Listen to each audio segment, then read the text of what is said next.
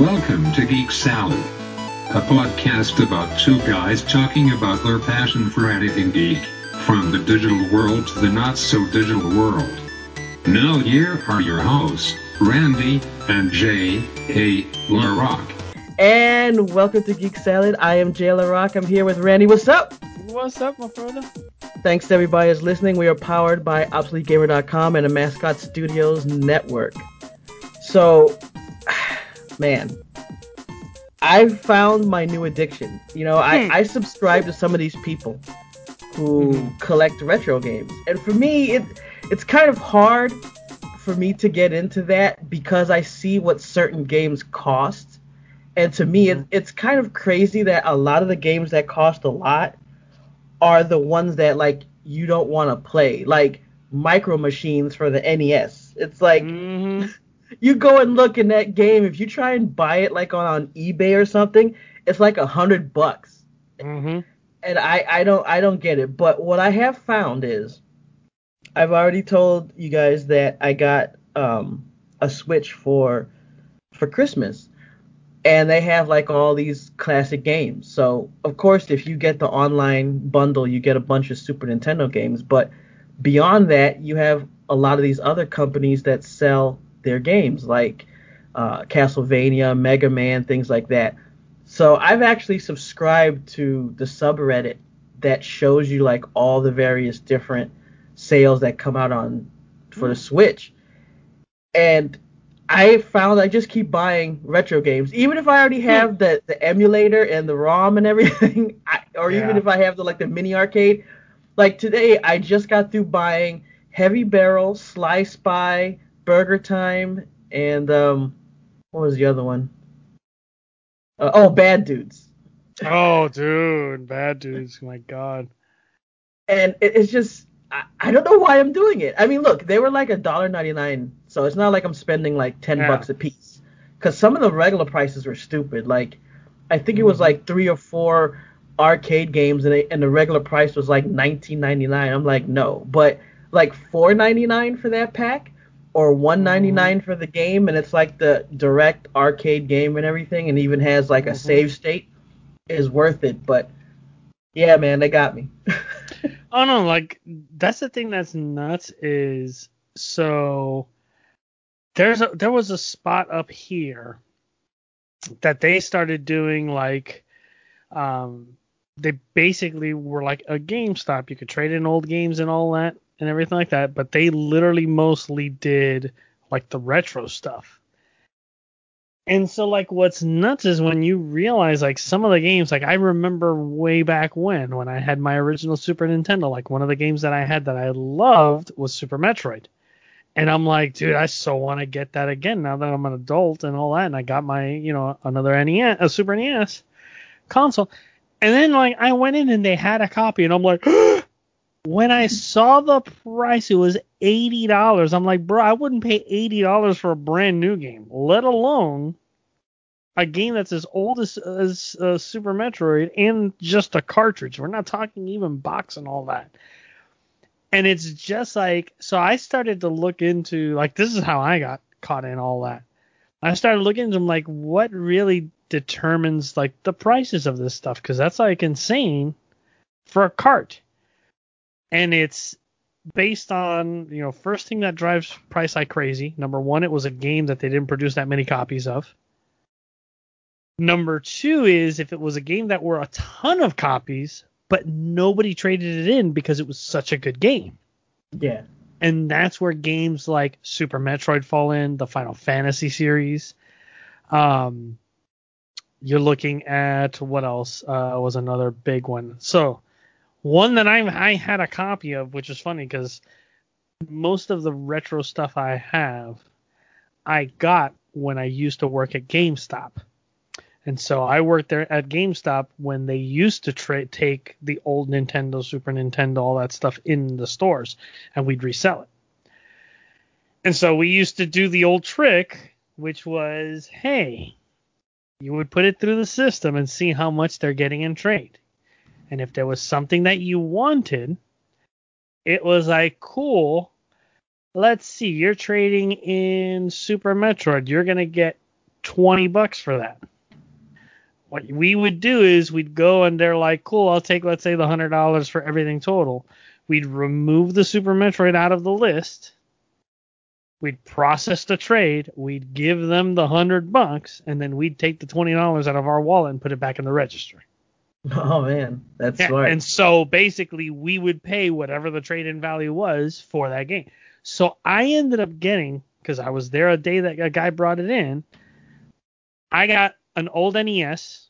I got he traded in an old NES with a couple of games. Like I had the Zelda Gold Cart, I got Metroid, I got Rad Racer, I got a ton of them. And I literally paid $10 for all of it. Nice. You know? I had somebody trade in a bunch of Super Nintendo games that I was looking for. One of those games was Super Mario RPG. Love Game that I loved. Yeah, a game that I loved. I paid maybe $5-10 for it. That game's worth $60 right now. You know? And so, like, that trading scene, like, there's people that they will go nuts. If you want to see a dude that has an insane collection, look up on YouTube Metal Jesus.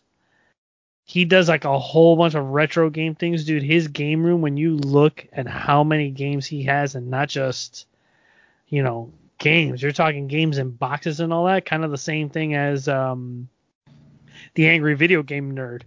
His collection, like, dude, he's been collecting. You could tell he's been collecting that shit for years and years and years. Like, I do believe he said one of the times where he did an update, like, tour of his collection, like, he literally has a full Nintendo cartridge set, a full, like, Master System cartridge set. Like, he's got a bunch of, like, old school sets that he has, like, every single cart. And so that was the thing with that. Like, I one of the dudes I worked with literally picked up, I just remembered it now, Final Fantasy 1 on NES. Oh. Dragon Warrior 1 NES. Final Fantasy 2 Super NES. Final Fantasy 3 Super NES. All the Romance the Three Kingdom games from Nintendo all the way to Super Nintendo. He probably paid $10 for all that. Damn.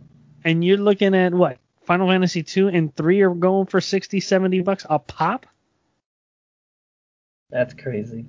Like, dude, that was the biggest, dumbest kind of thing that they had there. Like, it was insane. I admit that when you were telling the story, I was hoping that you would admit to a felony, and then I could, like, bribe you so that I edit it out. Like, you want me to remove that from the podcast? Well, let's talk about what you have in your room. What you got. Let me look around. I'll be shopping your room like they used to do on what was that, Wheel of Fortune. Oh my God, yes. I'll take that. It's hilarious, like how much these companies are taking advantage of, like, people like us, that we have this, like, nostalgia for all these old games. And they're like, oh, yeah. I mean, at least, like you say, like, the Castlevania connection is an amazing thing to get from there. Because, like, you literally get, what, like 6 great Castlevania games? Yeah, and the Japanese version. And, like, what was it? The Rondo of Blood, not Rondo of Blood. Yeah, Rondo of Blood was the only one that was on the TurboGrafx that you couldn't find it other than that. They have that in the collection. And then they had the Japanese version, one that never came out here. They had in there too. And it's like, dude, you know what you're doing. Oh, You're gonna get all those nostalgic people that are like, oh, I loved the first and second Castlevania games. Oh, and I get 4 other games. Yeah, I'll pay your $10. And you get the save state, so it works like an emulator. So it's like, if you're at a part that you know is difficult, instead of having to start all the way over, you just save and you start there. So that alone will make people be like, okay, especially when it's on sale. And it seems like these sales, because I mean, since I'm on this Reddit now, I seem to see that things are on sale like every other month. All the time. Yeah, all the time. So it almost doesn't make any sense to buy it at regular price. I mean, I got it for $4.99. I also got the Contra one. and it was Mm. $4.99 regular Yeah. price, like I think it was $9.99 or something like that. And I Yeah. was just like, man, that's great. And I think another key to it is the handheld nature, because Mm-hmm. some games, like maybe you're playing Breath of the Wild. Obviously, yes, you can play it on the Switch proper, but you usually want to play it on a bigger screen, so you want to Yeah. connect so you can really enjoy all of it. But if you're playing like old school Castlevania, it doesn't matter. Sure, it looks Mm-hmm. nice or it could be fun on a big screen, but it'll play fine on the screen that you get, especially if you're taking it somewhere and you can just load up a whole bunch of retro games. So I mean, they were Mm-hmm. really smart to do that. And even though I admit I think that some of the quote unquote indie games that they have are kind of crappy, Mm-hmm. but I mean, I still like the fact that you can sometimes find like a really good addictive game for like under Mm-hmm. $5 in their indie section too. So they're Dude, pretty smart. it's why I've loved for the longest time the humble bundles, Oh yeah. because you pay like $10 and you get like 7 or 8 games. And yeah, like, well, starting out they used to be like all indie games, but it was like, dude, you'd get 7 games and 5 of them were bangers and 2 were they're all right. Like, you weren't wasting your $10. Like, that was the thing that got me about that.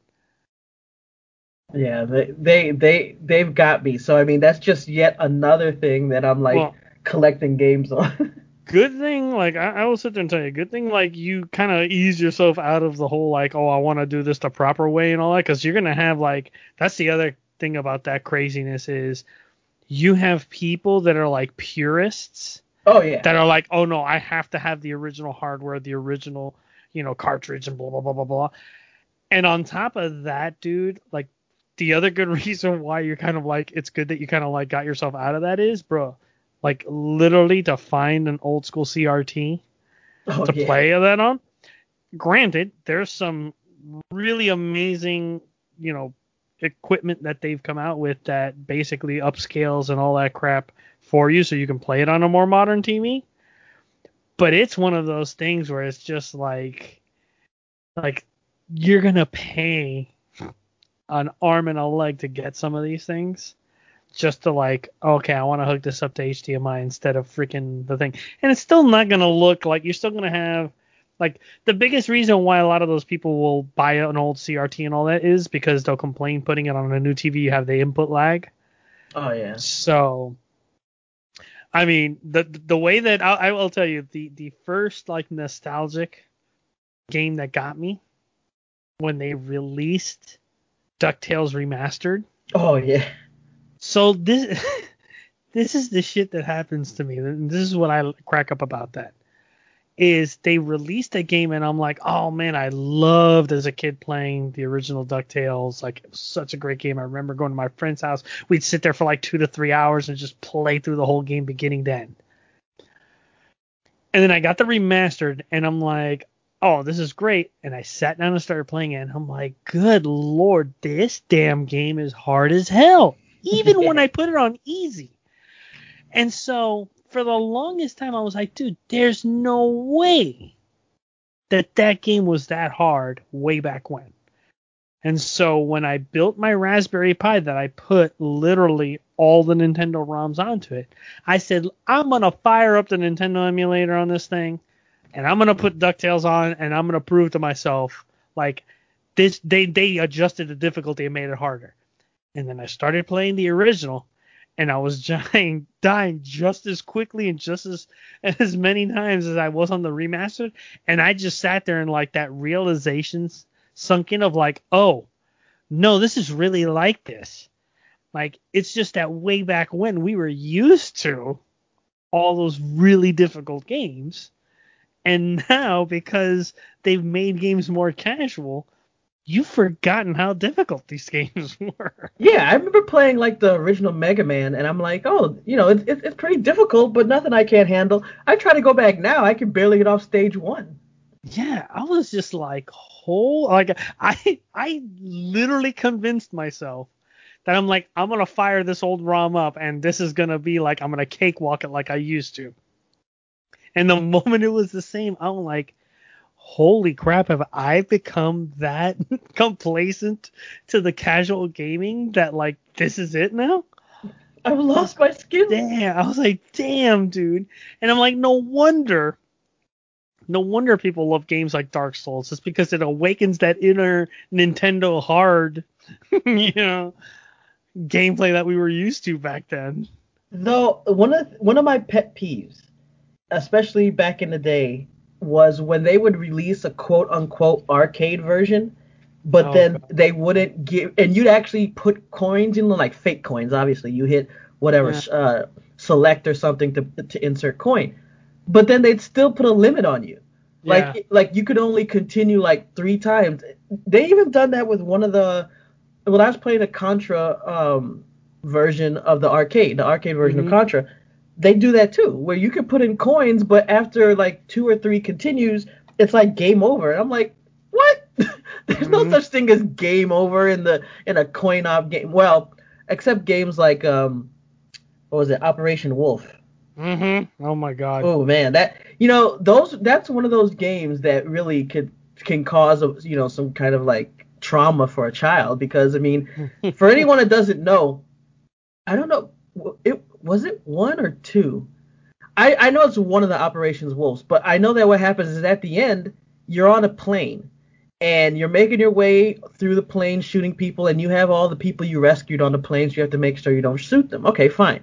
But when you get to the boss is holding the pilot and you have to Mm. kill the boss, and the boss keeps like using the pilot as a human shield. If you kill the pilot, that's it. Like you're Yeah. done. There's no continue. The pilot's dead. You can't take off because obviously you're a trained mercenary that was sent to fight, 1 versus 1 million, but you don't know how to fly a plane, so you're fucked.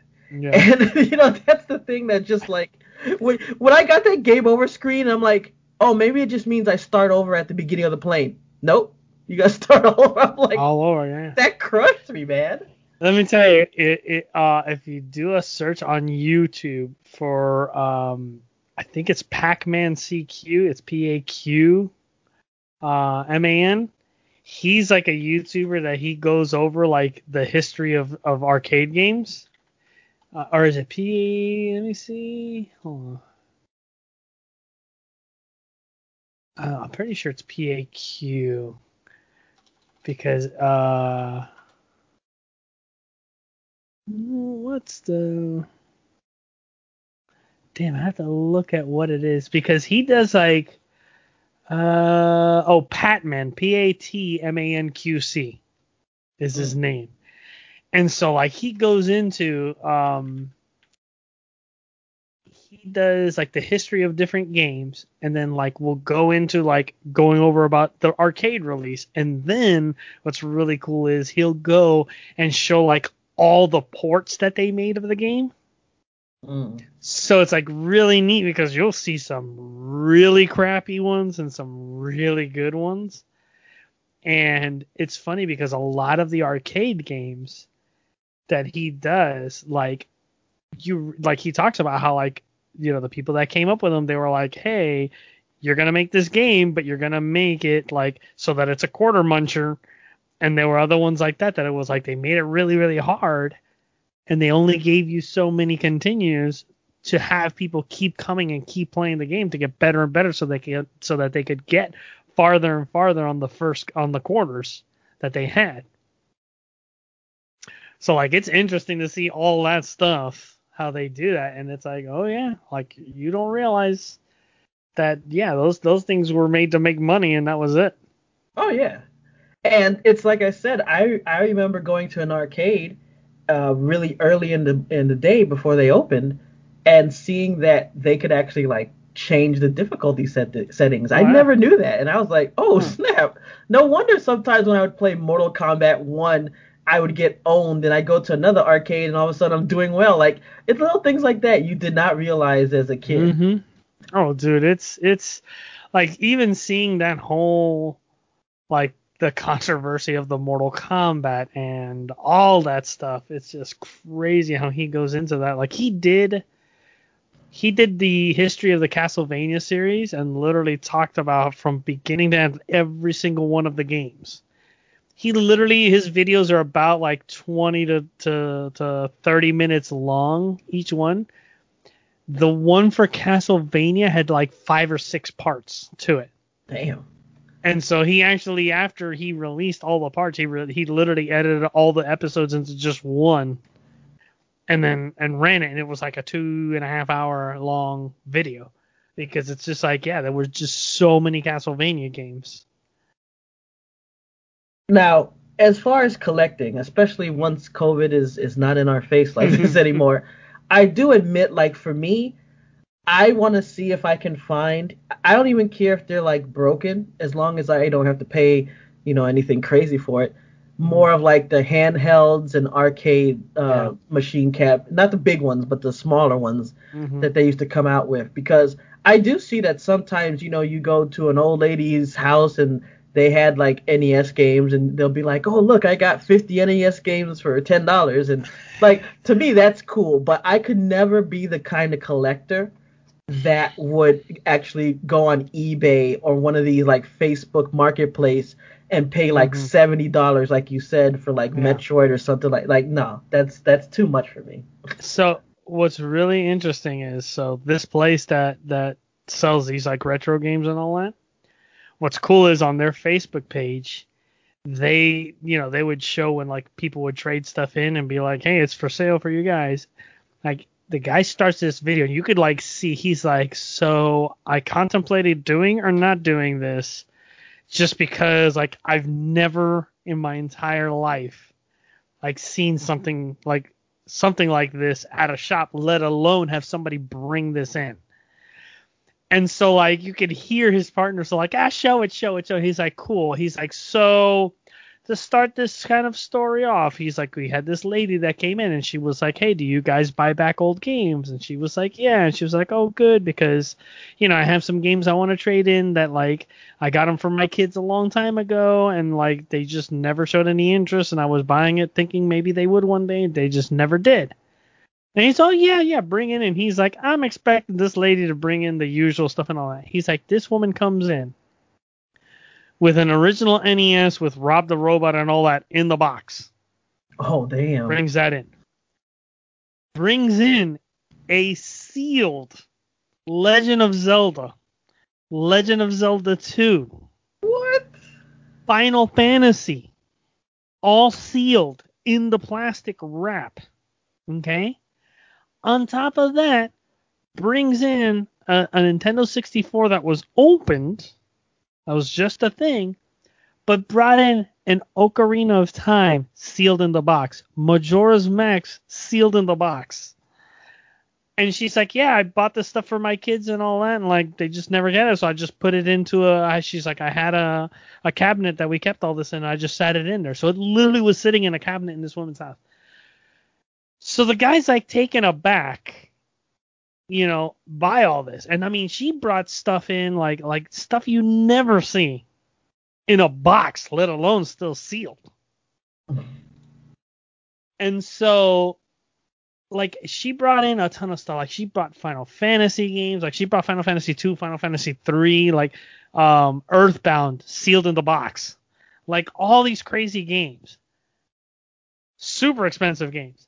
And so he goes to her, and he goes like, "How much were you like looking to get for this?" And she was like, she's like, "I don't know. I'd be happy if I got $1,000, like, if that." And he just sat there and goes, "Ma'am." He's like, and like he sat there and he was like, at this point I had a decision to make. Do I do the thing that's morally right or morally wrong? He's like, because I could have easily given her $1,000 and been like, "Okay, here you go," and sent her on her way and made a killing off of this.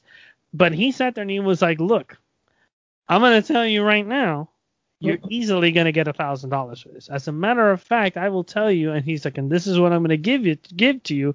She's like, "I'm going to give you $5,000 for all this." Damn. And she was blown away. And she was like, "Really?" And he was like, "Really? That's what you have here?" He's like, "You don't understand what you've brought to me today.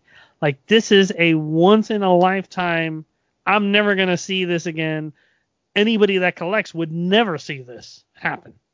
And she was just like, "Oh my God," she couldn't believe it. But he knew, like, even giving her $5,000, like he was gonna make money off of that. Oh Easy. yeah. Like the Ocarina of Time and the Majora's Mask, I think he was selling for like $400 a pop. Damn. Because a sealed cartridge, like Yep. it's never been turned on. You know, like stuff like that. You look at like fucking Final Fantasy 2 and Final Fantasy 3 sealed in a box. Like those were $300-$400 each. You know, and she had all this stuff. Like the NES and with the Rob the Robot and everything sealed was like he's like that's easily $1,000 right there. You know.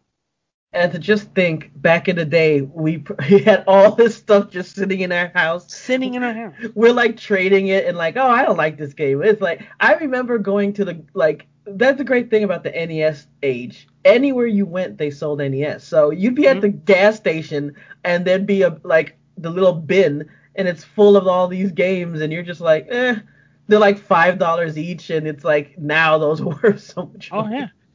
I'll put it to you this way. I kind of had a similar thing with my board game collection. So, game that I had when I was a kid. I think you and I have had. I've told you this story before. But one of the board games that I'll never forget that I had as a teenager, and I used to play it, was Hero Quest. It's a Milton Bradley game. It was essentially Dungeons and Dragons in a box, except everything was written out for you. You had your little hero minifigures. So like the thing that was crazy about this and why this board game was as big as it was, is it was a Milton Bradley board game that the miniatures were made by Games Workshop. Mind you, this is when Games Workshop was literally just starting out. So they were taking whatever work they could get just to get their miniatures out there. Okay, you look at Games Workshop now, it is literally the company to go to when you want to play miniatures games. Like, this goes to show you. So this game came out, I bought it, used to play the hell out of it with my friends. I used to do the books. I had the two of the four expansions that they came out with for it. The two most common ones. And I love that game. And so after I left, like I remember as a teenager and all that, like it either was like after I left the house or what, but I used to have my old copy of the game. I mean, it was beat to hell because we played the shit out of it, but I had it. Somewhere along the line, that either got donated or thrown away, not of my doing. And so now as an adult that I got back into board games, I was like, man, I would kill if I could find Hero Quest. Here's the problem. Number one, because Games Workshop made the miniatures, and now they were a much bigger company, your chances of getting them to make the miniatures again in a game, very, very, very slim, unless they got paid a lot of money. And the second thing is that when Milton Bradley started getting absorbed by all these bigger companies, someone knew that Milton Bradley was owned by somebody, but they didn't know who it was. Like, they knew who bought Milton Bradley. But in all that is Milton Bradley and several other ones, because as they started getting absorbed into bigger and bigger companies, they started cutting up these bigger and bigger companies. So what ended up happening is you had this company now owns Milton Bradley, this company owns these IP rights and all that. Problem is people knew who Milton Bradley was owned by. What people didn't know is who owned the rights to Hero Quest. And the way that they basically said it is like, hey, it's literally in piles of paper that people have to go through legally to see where the hell this all went to. So you had that problem. So now you weren't going to get a reprint from who owned Milton Bradley, which was like, who the hell ended up owning it? It was somebody, which now is owned by Hasbro anyways. But they didn't know if they had the IP or not. So it was one of those things that you had people trying to run Kickstarters at the 25th anniversary of the game, but then they got a cease and desist because they knew somebody owned the IP, but they didn't know who owned the IP. So you had Hasbro basically, or like whoever owned Milton Bradley, filing it saying, hey, somebody owns that IP. So the chances of you finding one of these games, very, very slim. This game came out in the 90s. So I would go on Craigslist every so often, and you'd see a Hero Quest pop up every now and again. Now, mind you, a lot of the times it was like, hey, I have a Hero Quest. It's not 100% complete. Or, hey, I have a Hero Quest. I'm selling it. It's complete and all that. But you'd look at it and you're like, wow, they played the hell out of this game. The minimum that you would see this game go for is probably $150 to $175. Damn. Okay. And so I would keep looking at it, and I'm like, man, that's insane. And I'd look at the photos, and I'd see them all beat down. I'm like, dude, I am not paying that much money for a game in that condition. So all of a sudden, I'm looking on Craigslist one day, and I see somebody selling a copy of Hero Quest. And I'm like, holy crap. And I'm like, cool. Not only are they selling a copy of Hero Quest, they're selling a copy of Hero Quest and the 2 expansions that I owned with it. I found out about the expansions because I emailed them and said, hey, so how much are you looking to get the Hero Quest? And then they emailed back saying, oh, hey, it also has the 2 expansions. And I'm like, cool. How much do you want for it? So now, mind you, I'm saying it as in I sent an email, I got a response. Like, I sent an email, I didn't get a response for like a week and a half. Damn. I sent a response another week or so, then I'd get a response. Like, so I'm in the process of like, they're probably sold it already because they're probably getting inundated with offers. So when they finally respond back, as far as like I asked them how much they want for it, the guy literally just says, send me an offer. And I'm like, cool, I'll give you $175 for it. And then silence for about a week and a half to 2 weeks. Oh, shit. So at this point, I'm thinking, oh, he sold it. All of a sudden, he replies back and goes, hey, so I've had several offers for this bundle. And he's like, and to give you even better details as far as this bundle, he's like, because he didn't have any pictures of it. That was the other thing. He just had a written description. He says, so literally the base game and the first expansion have the shrink wrap taken off of them, but I've never played them.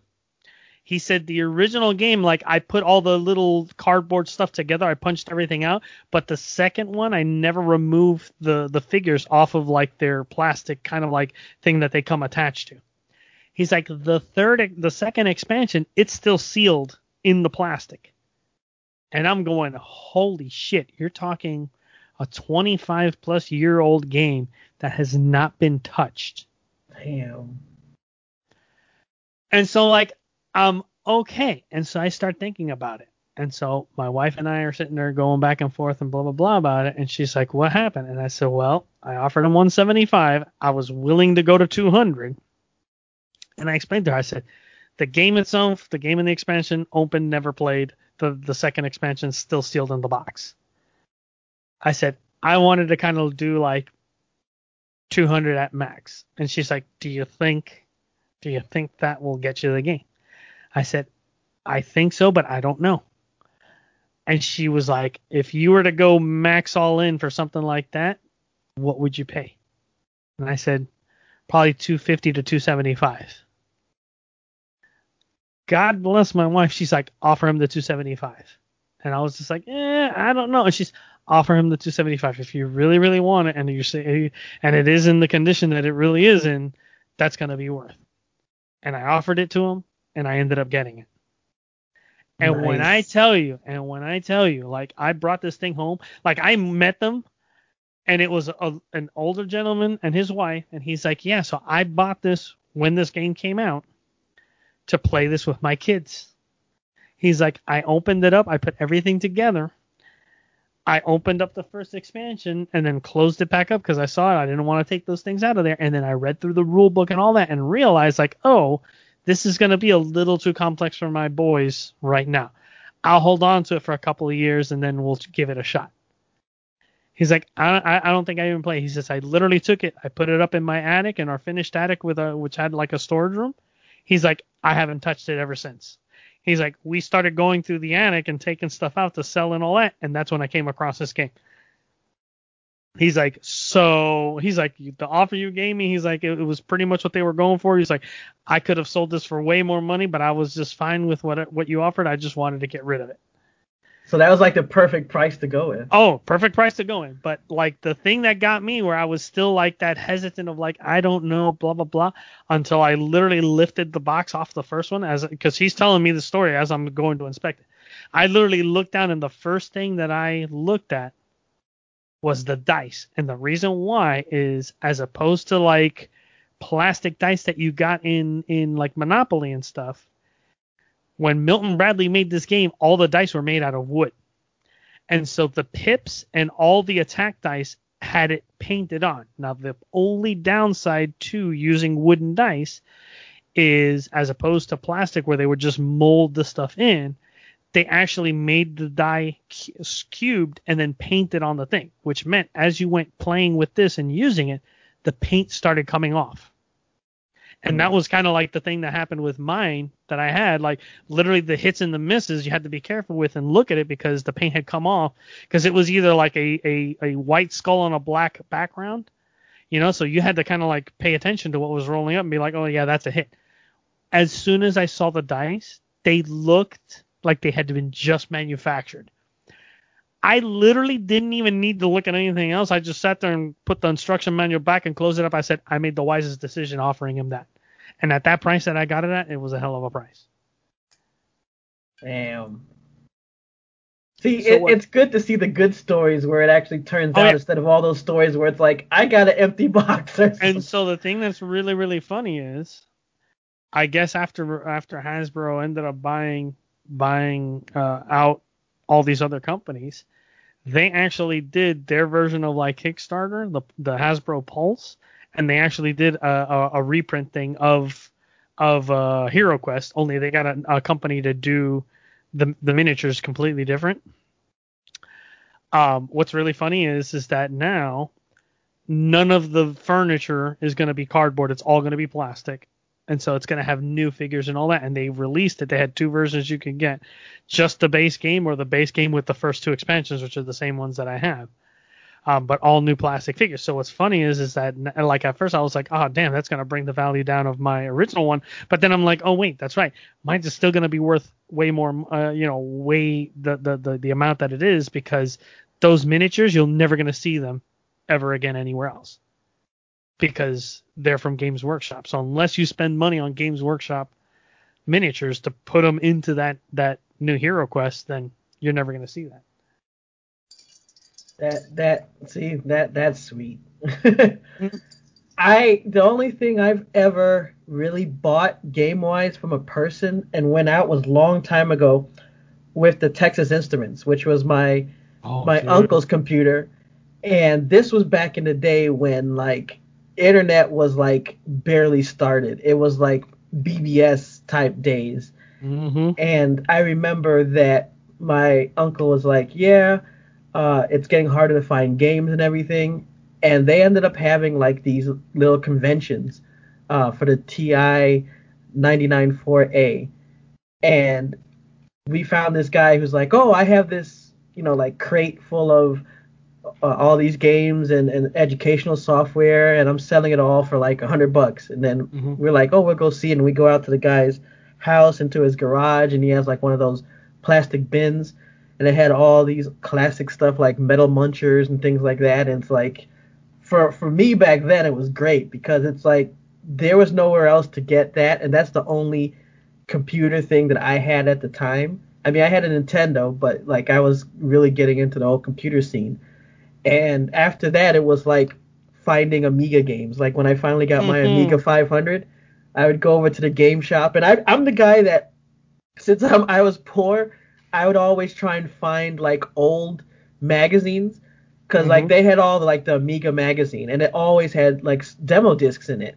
So what I would do is I would wait and buy like the previous months or maybe 2-3 months ago, because they'd like discount it 25 or 50% off. And it's like, even those are like worth a lot. Like you go and you see that if you could get, and most of those were sealed because in plastic to hold the disc. So it's like, if you could find some of those old game magazines that are sealed in plastic, those are worth a lot. So it's just crazy how much you can collect. Oh, dude, it's yeah. That's the thing that makes me laugh at that is like any type of thing where you want to collect, especially if it's something nostalgic, like the things that you would think like, oh, those things are probably worth nothing, and then you look it up and you're like, how in the hell is that thing worth $1,000? Like, and you realize it's like, oh, it had the demo for blah blah blah of so and so, like famous person, famous devs, like that was his first game, and it's like, oh, that's why, Yeah. you know. But yeah, dude, it's I crack up at it because like especially with like the board game stuff, man. I've collected so many different things and it's interesting to see just how different different game devs have their own kind of like unique style of designing a game, and it's not just video games. Like there's I want to say like there's a handful of them that like when you hear their name, people are like, oh yeah. One of them, Stefan Feld, which him when you look at, he's the type of game developer that picks a mechanic and then makes a game around that mechanic. Mm. But it's not just like, oh, he'll take a rolling dice thing and then turn that mechanic into something like. He took literally a dice rolling game and turned it into something great where it's that one's his Castles of Burgundy where you roll dice and based on the numbers that you roll is what you can do. But let's say the numbers that you roll don't appeal to you. He put in, cool, you can turn in one of those dice and then get a quote unquote worker that the worker, when you decide to use it, lets you change your die number up one or down one. So now it gives you more options. Or if you spend 2 workers, you can change the number to whatever you want. So he took this thing of like these roadblocks that you could hit and then came with, solutions to it. And so he took like a rondelle and turned that into a completely like game where it's not just a rondelle, it's a spin on the rondelle. And he's like amazing part. You have guys like, what's his name? Oh crap, he made Agricola. For Christ's sake. Oh. You got me. Hold on.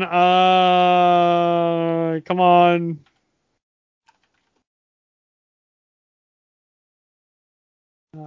Designer, hold on. Is that your final answer? Boom, boom, boom, boom, boom, boom. You're Uwe Rosenberg. Uwe Rosenberg. Mm.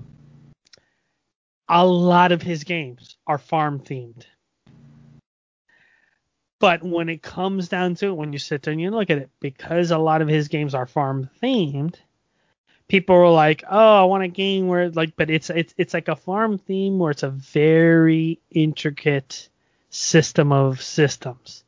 So when people say like, "Oh, I want a game that like it's really complex and it really makes me think," and da da da da, oh, go with a game by Uwe Rosenberg because he puts these like mechanics in that you have to. And what's amazing about his games is you look at his games out, and they look like you look at it and you're like, it's going to take me a year to figure out how to play this game. And then you go through the rule book and you can watch a how-to video and you realize like, oh, it's not that complicated at all. And it isn't. Like the actual pick up and play is very simple. But to master that simple pick up and play is where the strategy and the intricacy comes in. That's the thing that's amazing about some of these designers. And so like you look at this boom that we've had. I mean, hell, I have a collection of like at least 250 different board games. That's going on lowballing it. Wow. But it's like you get games that, yeah, there's some that are very similar, so you can trim down here, but then you sit there and you look at these other games, and it's like, wow, this is completely different. Oh, this is even completely different. Oh, this one's even more completely different. And it just goes on, and literally from the same designer, too. Like, it'll be different. So you can own every single game that they own. But what's amazing is you'll have people that'll say, okay, cool, this guy's known for doing this. Out of all the games that he's come out with, this is the one that's the best one out of all of them. And it could be the first game that he designed. It could be the 10th game he's designed. Like, collecting is nuts because you can go nuts with it. You know, at least the nice thing about like retro collecting is there's only so much you can collect because they no longer make that stuff. You know, but do you want to be one of those people of like, I'm gonna own every single NES game that ever came out, or you're like, oh, I want to buy the games that I remember as a kid that were my favorite, you know? Yeah, I almost rather do like how someone might collect art pieces that they like, Mm-hmm. and like I'd be the kind of person, like I said, if I go to a garage sale or something and I see, like you said, like a Super Mario RPG and they don't know it might be worth a lot and they're selling it for like a couple of bucks. Like I'd buy that and then like have that as my collection of games that I really like. I mean, it's the same thing with my mini arcades. I'm Yeah. probably not gonna buy just any old game, unless it's like really really cheap. But for the most part, I want to find games that I liked and actually put those up too. So that's probably the way I would go for it. Yeah. All right. So now that I realize we've gone on an hour and 5 minute off-topic tangent. Well, not really, because remember we started before talking about like COVID shots. That is not Yeah, part of the that's podcast. that's true. Uh, uh, But I did want to quickly talk this is about. that's the biggest side salad segment I think we've done so far. Well, see, it's still in the realm of games, so it's fine. It's true. If we went off talking about food or something, then maybe that'd be different. I just realized that from last time that we got together, we're like, oh, let's come up with the side salad. That's our side tangent.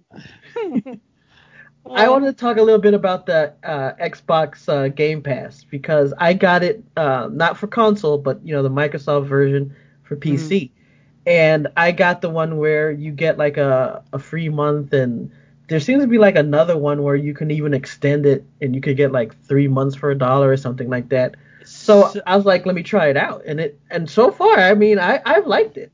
yeah. So with me, when they first kicked in the Game Pass, I think they sent me an email because I still had like, God, I think it was like 8 months or 9 months. I think maybe even 10 months into I was paying for the Xbox Gold. Mm. And so they're like, hey, so we're doing a thing where we're going to combine Xbox Gold and Game Pass for $15. So instead of paying 20 for both, you pay $5 less and you get both your Xbox Gold and this Game Pass. And they're like, cool. And if you convert over now, you get 3 months for free. And I'm like, huh. So you're telling me I'll have over a year of Xbox, Gold with Game Pass, and then I can just keep that? Cool. Yeah, I'll do that. And so, like, I love it because number one, day one games both on Xbox and PC. I have a Xbox One X, so there's some stuff that only comes out on the console and some stuff that's on both. So it's cool that I have that option of like, ooh, here's this game that's on the console, it's not on PC. Let me boot it up and download it for it. Or the other flip side to me has been there's been games that are like, ooh, I want to buy that, but I don't know, and then all of a sudden like, oh, it's on Game Pass. I think I'll play it. Yeah. You know, like I did that with what was it? There was shoot, I'm launching it right now because I have it installed. Not Astroneer, The Outer Worlds. Ah. The Outer Worlds, I was super intrigued of it. And I'm like, man, it is the people that did New Vegas, and that was a really good game. Fallout New Vegas was really good. I'm like, but I don't know. Like sometimes those people they do a great game and their ego gets too big, and then their follow up is crap. And then I started watching reviews, and I'm like, ooh, I'm gonna have to pick that up. And that's when I literally launched the Game Pass, and I'm like, oh look, it's on there. I think I'll play it. And so I think for the value, I think it's great. Now I've heard apparently recently Microsoft did away with just gold, and now they're basically going to force people to get the Game Pass Ultimate if they want to play online and stuff like the gold. And so there's some people that are like, most of the people that are upset are like, I'm not going to utilize the Game Pass. You're basically charging me double for me to access online. And then you have the flip side of the coin where there are people who are like, cool, I was thinking about Game Pass, but now that I got it, hey, this is pretty neat. And Yeah, I don't know about forcing.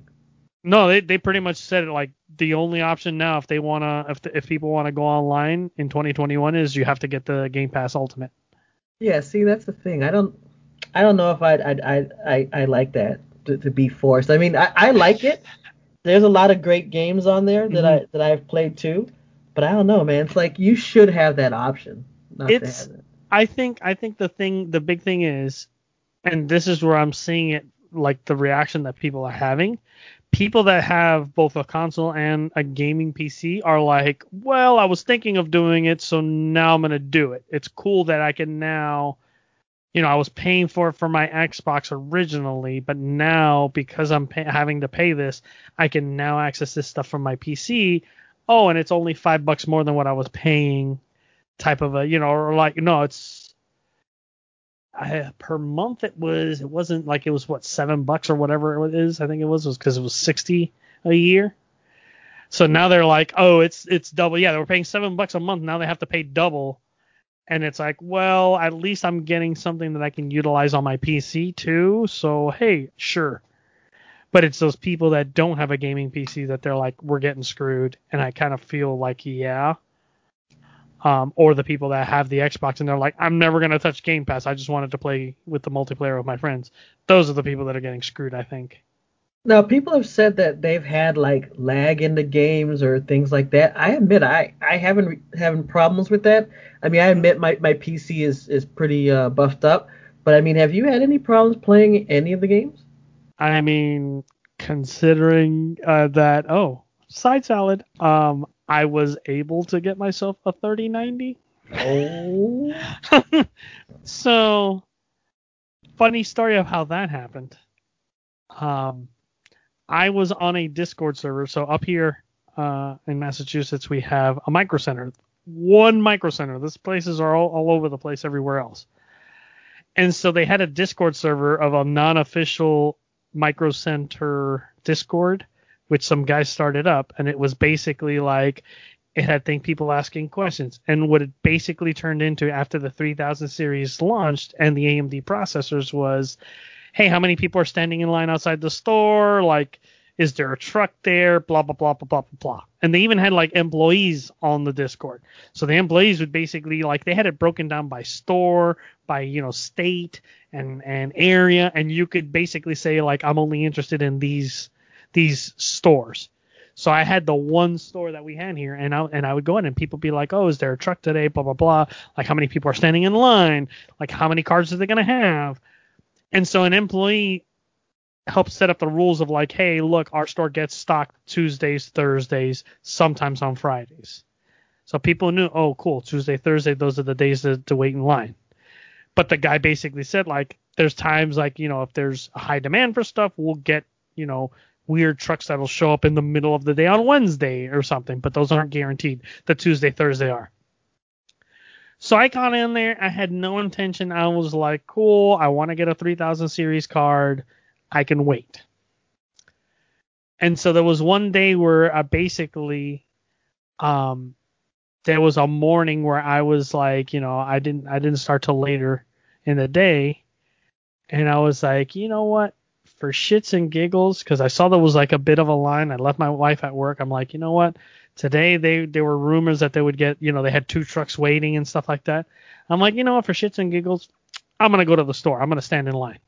And so I went, and I maybe got halfway up to the front door when all of a sudden the manager leaned out and said, "Hey, we're out of 3000 series cards." I'm like, "Cool," and I left. The thing that's funny is that same afternoon, in that Discord, I had it while I'm working from home. A guy puts up like, "Hey, a buddy of mine works for Best Buy, and they're gonna get a stock drop today, and it's a pretty big one." And so I was like, "Oh, that's an interesting message. I wonder what time." And then somebody literally had just typed, "Oh, what time?" And the guy said anywhere between 11 and 12 o'clock. they're starting. At 11:30, in starts coming the messages like, hey, they have this card in stock. And I clicked on it, and and I basically said to myself, I said, look, at this point, I'll get a 3000 series. I really wanted a 3080. I said, but if the opportunity arises that, hey, the only card that's in stock is a 3090, yes, it's expensive, but I will at least have a card that, A, I don't have to worry about how much memory is on board with it. I'm not going to have to worry about replacing this thing for 3 to 4 years easily, probably 5 to 6.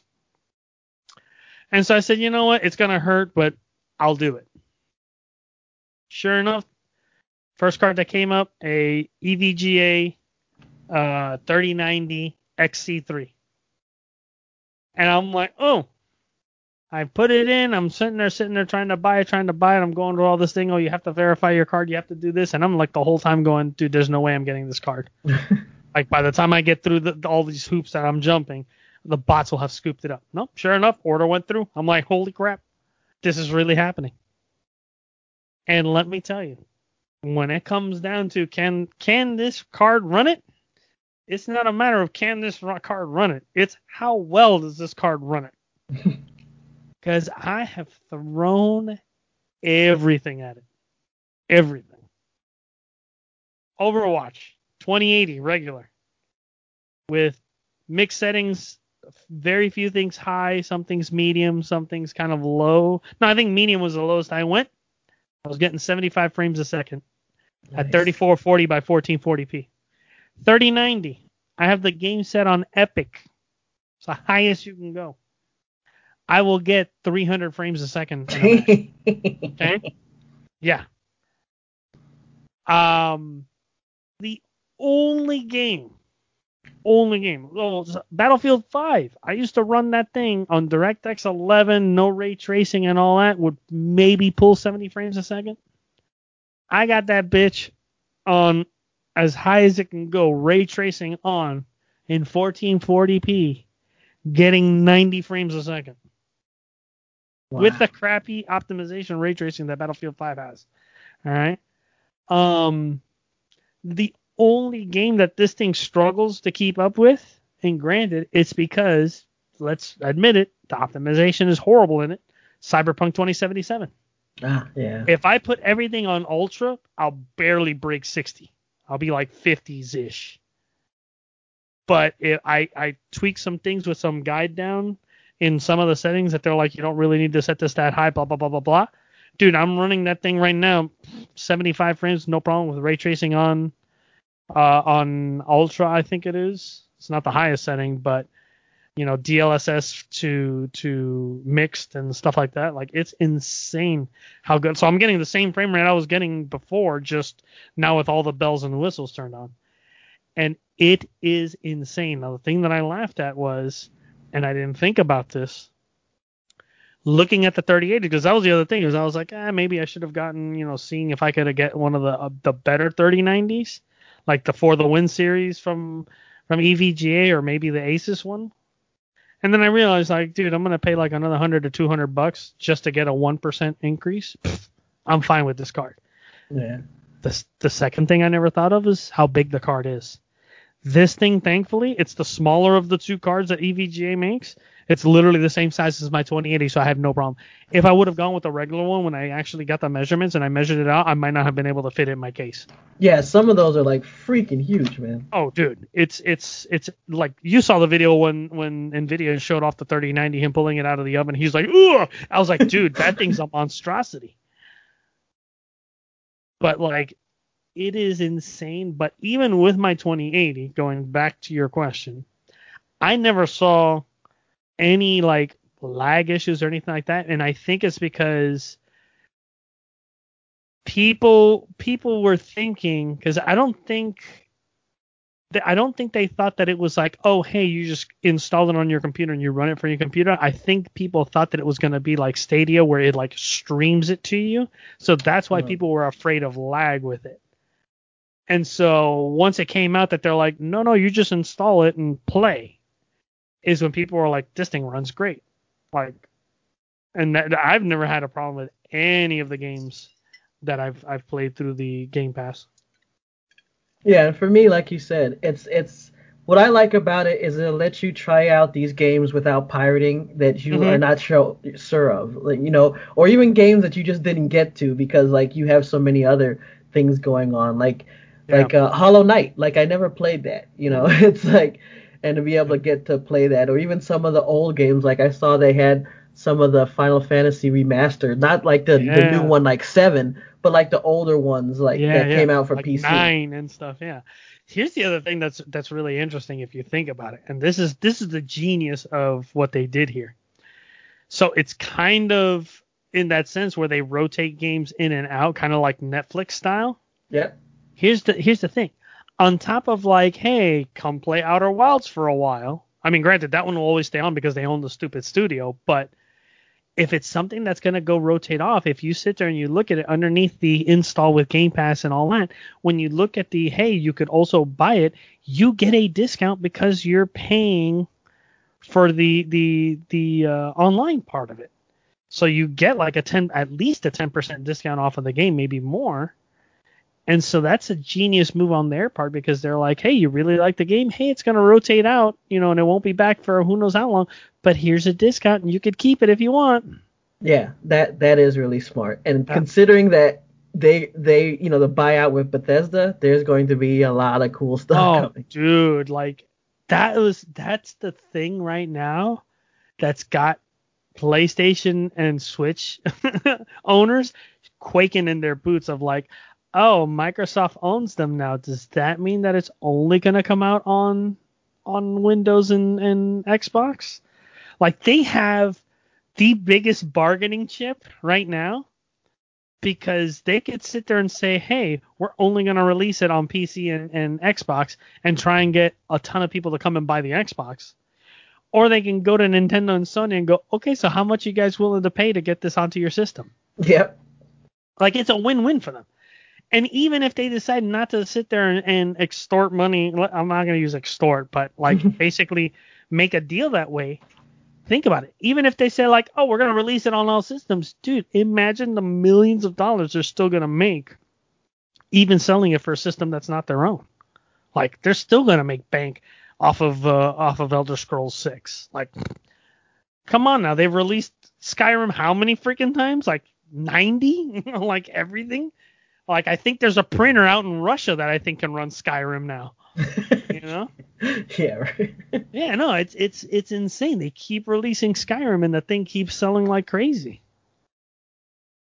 Like I think I cracked up. I had a buddy of mine that he's like, dude, they're never gonna release Elder Scrolls 6, and I'm like, why? He's like, because they keep re-releasing 5 and it keeps selling like crazy. Why would they go to 6? Now, what they need to do is just go ahead and release 6, but built into 6 is Skyrim, so Oh it's yeah, like triple the game. You're like, here, look how big the world yeah. is. It's like Jesus, dude. So, and on that, what's funny is, and going off of to the board game topic for this episode, I saw that you sent me a you sent me a picture that after Christmas you got the Gudetama card game as well, Yes. and so it got me interesting in what made me initially be like I want to get that card game is like it's hilarious because Gudetama has been my like Japanese mascot, quote unquote, because like you have Hello Kitty and all these other ones that everybody goes nuts over. Gudetama has been the one that I've most associated with. Why? Because Gudetama's like phrase is meh, which is what I will tell my wife all the time. Just like when I'm like, whatever, I don't want to deal with it. And so I crack up that it's like, it was like that. And so when I first sat there and saw that, I was like, how in the heck could they turn that into a game? And then I saw a review from Dice Tower where they go into how the game works. And I just sat there and said, that's the most genius thing ever. And essentially the way that it works is it is a trick-taking game, which for our listeners that if they don't know what a trick-taking game is, think of spades. It's basically everybody plays a card Whoever has the highest value wins that quote unquote trick, and then they start the next turn until people run out of cards. It's essentially that. You have cards valued from 1 to 14, but because the theme of it is Gudetama, and you're a lazy egg, you don't want to win the trick. You want to lose because you want to have the lowest score at the end of all the rounds that you play. And so what's interesting is, and I started thinking about it, and I said, well, wait a minute. What's to basically make somebody play, not want to play a card that they should be playing and just bluff their way through the whole thing and just never pick up tricks? And that's when I sat there and went through the rule book and realized that on your turn, you either have one of two options to you. You either play a card equal to or higher than the number that's down, or you have to play your lowest valued card. And so I realized after that, I'm like, oh, that's how you stop people from bluffing their way out of winning. And so it's interesting because they have special rules for if somebody plays the number 1, which is the lowest value card, or if somebody plays the highest value card. And so I find it really, really, really interesting, this little spin on it where it's like, you don't want to win, as opposed to how it is on every other game. You want to lose. And I thought, like, it's so perfectly themed of this whole thing of, like, you're playing as the lazy egg and you don't want to win. You just want it to end. I like how it even has a section in the rule book that says, what about players who attempt to cheat? And it says, we recommend not playing games with nefarious folk. Exactly. And that's what's hilarious, is because there's going to be people that are going to like try and cheat it out and stuff. But it's like, I found it so interesting. Like, damn, that's such a great little spin on a trick-taking game that normally you're like spades, you're trying to win as many hands as you can. Yeah, and it's fun, and Yeah. like I got mine on Amazon for like $15, so it's not expensive or anything. And 2 to 7 players, so it's not like you need to have a ton of people, but you can have a decent group if you get enough people together. So I really enjoy it. I played a few games, and yeah, that was the thing. Like everyone, you agree you're gonna play the right way, and once that's out of the way, it's really fun. So I really enjoyed it. So I'm glad I saw when you told me about it. I was like, oh, that's sweet. And I'm glad I will I tell you this. If you like card games and you want a really fun, crazy ass party game, like once everything ends, seek out a game called The Mind. Okay? So The Mind is a card game where the goal of the game is for the players to place their cards down. So mind you, the deck is a deck that goes from 1 to 100. And so what you want to do is you start off the first round, everybody has one card, and you want to everybody place their card down from lowest number to highest number. And then once you do that, second round is you sit there and have everybody has 2 cards, and you basically do that so you get to level 10 where everybody has 10 cards in their hand and you put them down. The one caveat is, because I'm sure you're thinking like, that's simple. You just, all right, I have this number, I have this number, I have this number. Once the round starts, nobody can talk or do anything that would give away what numbered cards you have in your hand. And so the thing about it is, that makes it interesting is, if let's say I have a 50 and you have something lower and the card is 40 and I don't think you have it, and I put my 50 down, you have to put whatever cards, so all the players, whatever cards are lower than 50 in between the 40 and the 50, you put them all down and we lose a life. You only have a set amount of lives for the entire time. So early on, the game is not too bad. Once you start getting 3-4 cards in your hand, that's where the game gets interesting. Because then it's like, oh, I have 10. Cool, I don't have to put anything down till 40, but I have 43, 44, and then 49. The thing about it is you can't put more than one card down at a time. So it's like you have to quickly put your 43, 44, and then like, do I put my 49 because somebody doesn't have it? It gets nerve-wracking, dude. The highest I think I've ever made with other people has been to the 5th level. So everybody had 5 cards, and that just got insane. So I can't even imagine 10. Damn.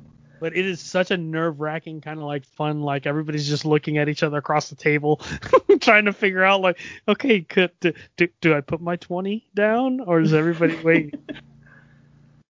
Like, it's such a fun game. Oh man. Well, I definitely want to on the next episode to go more into some board games because I'm really liking some of these card games, and like I got also the Sonic Monopoly board game. Finally played that. That was fun as well. So we definitely got to hit that out. But I know we kind of went a little bit past our time, so Don't. we will. I'm warning you right now. Don't open this can of worms because I will get you to get some stuff that you're gonna be like, all right, I'm going full blown in on this. Well, I'm warning you now. hey, you know what? That's fine. The next episode it'll be about heading me down that dark Dark path. path. That's gonna probably get me broke as I'm going to buy all these card games, board games, and Nintendo Switch retro games. Mm-hmm. But until then, thank you very, very much for listening to Geek Salad. I am Jay Ilarock, I'm Randy. and we'll be back very soon. But until then, Peace.